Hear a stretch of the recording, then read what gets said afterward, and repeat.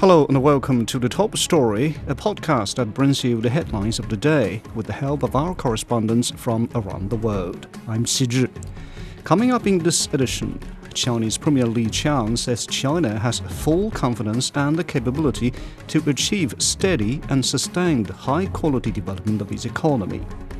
Russian President Vladimir Putin says Wagner Group members can join the Russian military, return to their families, or leave for Belarus.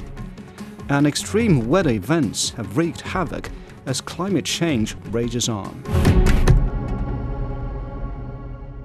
We start in Asia. Chinese Premier Li Qiang has addressed the opening session of the Summer Davos Forum in the northern Chinese city of Tianjin, saying China has full confidence and the capability to achieve steady and sustained high-quality development of its economy. The Chinese Premier called on countries to remain open and pursue cooperation despite hindrances to globalization, such as the pandemic. Guan Xing has more. Premier Li delivered the keynote speech, which was the focal point of the forum today. And in his speech, he emphasized openness and cooperation. And these are seen as a key to solving global problems as we face multiple crises from geopolitical conflicts and climate change to food and security, supply chain disruptions. He also says China is capable of maintaining its rapid economic growth, and it is ready to share its development opportunities with the world. We have full confidence in the ability to push China's economy toward high-quality development and walk a stable and sustainable path in the long run. This would include a continuous expansion of the market, enhanced cooperation, and creating opportunities for the recovery of the world economy and chances for investors from all countries. And I have spoken to many participants at the forum, and they all agree that countries should rise above their differences and seek win-win cooperation. While confrontation and fragmentation of the global economy could cost up to 7% of the global GDP, and that was according to some authoritative predictions according to the IMF. And the most vulnerable countries and people will be suffering the most. And there is an urgent need to promote openness and cooperation, and they hope to explore more cooperation opportunities with China and welcome China's message of high-level opening up. And Premier Li's message that China is willing to share development opportunities with the world is also well received by participants, and that China's rebound from the pandemic will create enormous demand and business opportunities for the world. And China alone would contribute about 1/3 of global growth, and that is about $1 trillion, a huge potential to tap into. That was Guan Xing reporting from Tianjin. Moving on to Europe, Russian President Vladimir Putin says Wagner Group members can join the Russian military, return to their families, or leave for Belarus. Putin made the statement in a short address to the nation on television. He also thanked the Russians for showing unity over the past few days. On Monday, Wagner boss Yevgeny Prigozhin said in his first audio message since the failed rebellion that their actions were a march for justice and not a coup attempt. Dasha Chinisheva reports. The Russian president has addressed the nation, saying late night that armed rebellion would have been quelled anyway. He said he was directly involved in decision-making to avoid the bloodshed, and that took time, including for those involved to sober up their minds. I once again appeal to all citizens of Russia. Thank you for your endurance, unity, and patriotism. This civic solidarity has shown that any attempt to blackmail us and spur internal chaos are doomed. He said the overwhelming majority of the Wagner fighters are real patriots and may now join the Russian army. But he accused the organizers of the rebellion of betraying the country. This statement by the Russian president follows earlier comments made by the Wagner boss Yevgeny Prigozhin. In his first public comments since leaving the city of Rostov-on-Don on Saturday, Wagner boss said his march of justice, as he describes it, had not been intended to overthrow the Russian government. Prigozhin said his troops had not signed contracts with Russia's Ministry of Defense. He didn't say where he was or what his future plans are. Russian authorities insist the international leaders have supported Moscow in this difficult time, with President Putin holding phone conversations with Iranian and Qatari counterparts. And Russian Foreign Minister Sergei Lavrov also said that he was supported by his international colleagues over the weekend. He also said that during the context on the situation with the U.S. ambassador to Russia, Lynn Tracy, she expressed hope that Russia's nuclear weapons will be fine and called the matter an internal one for Russia. Lavrov added that Russian special services are investigating if Western special services were involved in June 24 events. That's Dasha Chinshova reporting from Moscow. In the Middle East, one of the largest religious gatherings in the world is underway in Saudi Arabia. Millions of Muslims are traveling to Mecca to take part in the annual Hajj pilgrimage. Joining the journey this year is a new wave of Iranians, after Iran and Saudi Arabia normalized ties under a China-brokered deal. Ihsan Kavani reports. In the 7 years when Iran and Saudi Arabia had no political relations, the number of Iranians taking part in the Hajj pilgrimage declined substantially. During the COVID pandemic, Saudi Arabia banned international visitors from attending the Hajj and Umrah pilgrimages. Iran always has a large number of applicants to attend the annual Hajj ceremony, which takes place in the last month of the Islamic lunar calendar. Besides, many Iranians are also eager to try the Umrah, which is a pilgrimage to Mecca that can be undertaken at any time of the year. Prior to 2016, as many as 500,000 Iranians would travel to Saudi Arabia every year to visit the holy cities of Mecca and Medina. The absence of Iranian pilgrims from the Hajj is estimated to have deprived Saudi Arabia of more than $1.3 billion in annual revenue. The economic impact was also felt in Iran's Hajj tourism sector. The closure of embassies for 8 years forced hundreds of Hajj travel agencies across Iran to shut down or suspend their activities. Now we hope our guild can recover after the reopening of embassies and more demand for Hajj. The normalization of ties between Iran and Saudi Arabia earlier this year is likely to ease travel, with more direct flights expected between the two countries. Although Saudi Arabia is yet to officially reopen its embassy in Tehran, Iranian pilgrims can apply online for visas to attend the Hajj and smaller Umrah pilgrimage to Mecca. To have our visas for the Hajj pilgrimage, only 3 days to fly to Mecca. Saudi Arabia has accelerated the process of issuing visas.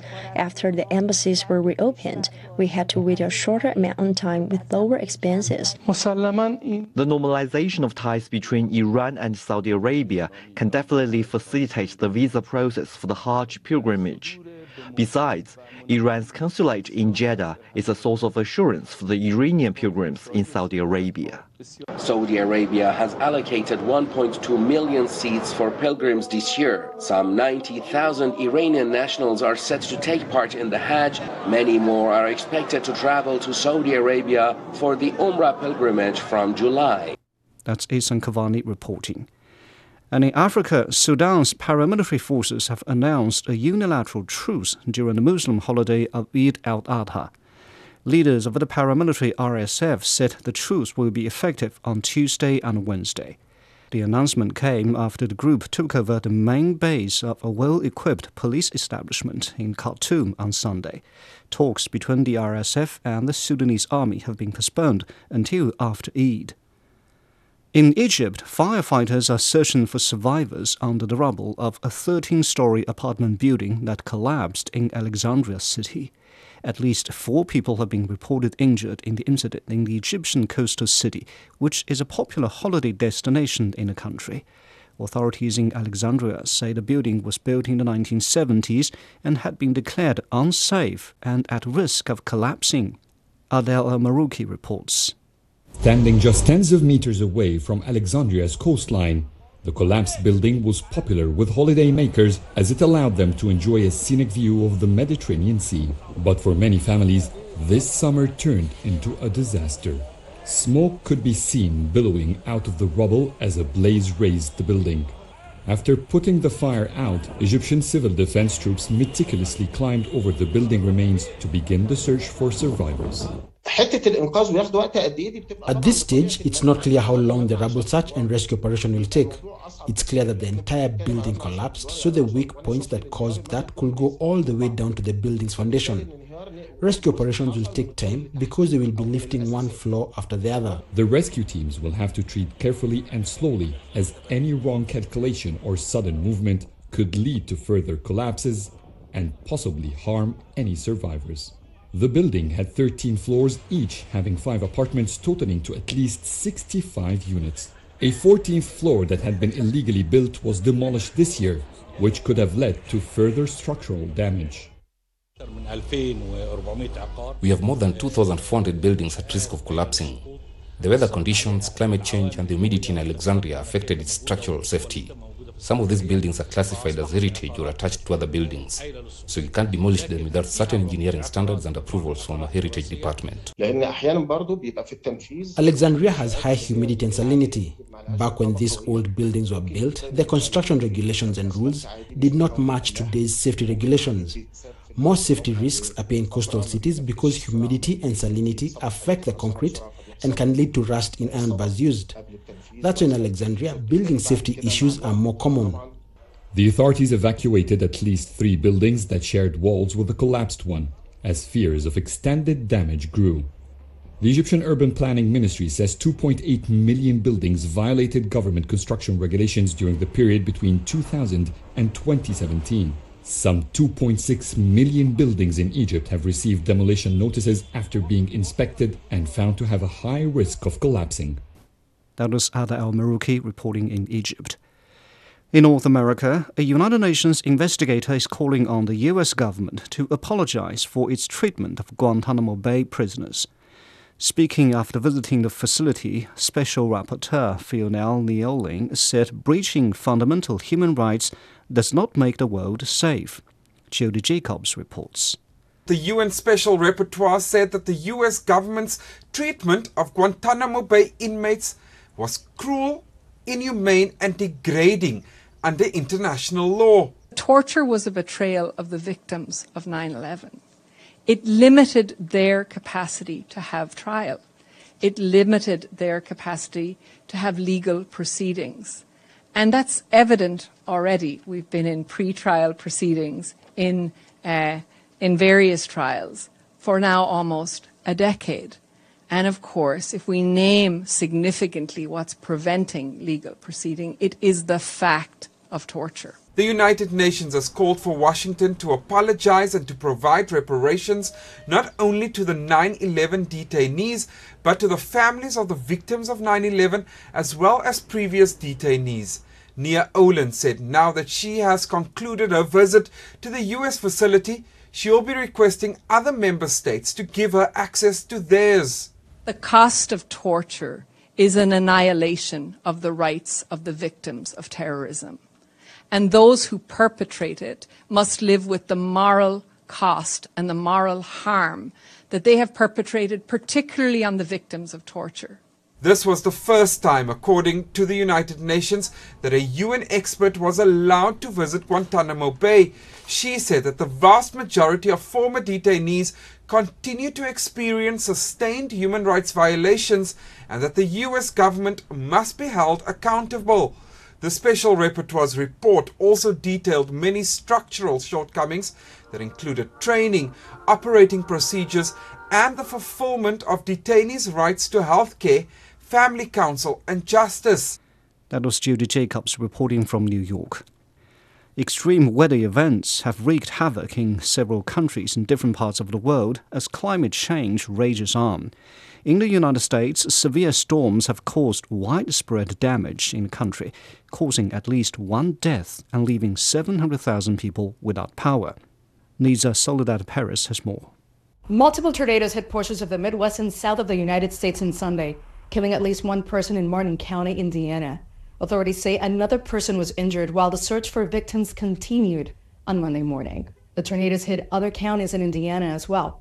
The Johnson County Sheriff's Department reported extensive damage to neighborhoods and homes and have asked the public to avoid the area, while several road closures were already in place. The storms also affected portions of the South. Strong winds and rain hit Arkansas, Kentucky, Tennessee, and Georgia, leaving more than 700,000 customers without power, and that's according to the utility company MLGW. Meteorologists believe all the storms are a product of the hot and humid air. Texas is experiencing its third week of record-breaking heat and humidity. This unrelenting weather took another life in Texas. Officials said a Florida teenager died from extreme heat while hiking in Big Bend National Park in Texas. The stepfather also died while trying to seek help. Now, nearly 40 million people from Arizona to Alabama are under heat alerts as temperatures rise this Monday. Here in Florida, it's extremely hot, and we're expecting more heat advisories later in the week. That was Nisa Soledad Paris reporting. Before we go, let's recap on today's top stories. China's Premier Li Qiang says China has full confidence and the capability to achieve steady and sustained high-quality development of its economy. Russian President Vladimir Putin says Wagner Group members can join the military, return to their families, or leave for Belarus. And extreme weather events have wreaked havoc as climate change rages on. And that concludes this edition of The Top Story, a podcast that brings you world headlines every weekday. For more news in politics, business, sports and culture, you can subscribe to The Beijing Hour, a one-hour news magazine program. We welcome and appreciate all ratings and reviews. I'm Qi Zhi. Thanks for listening.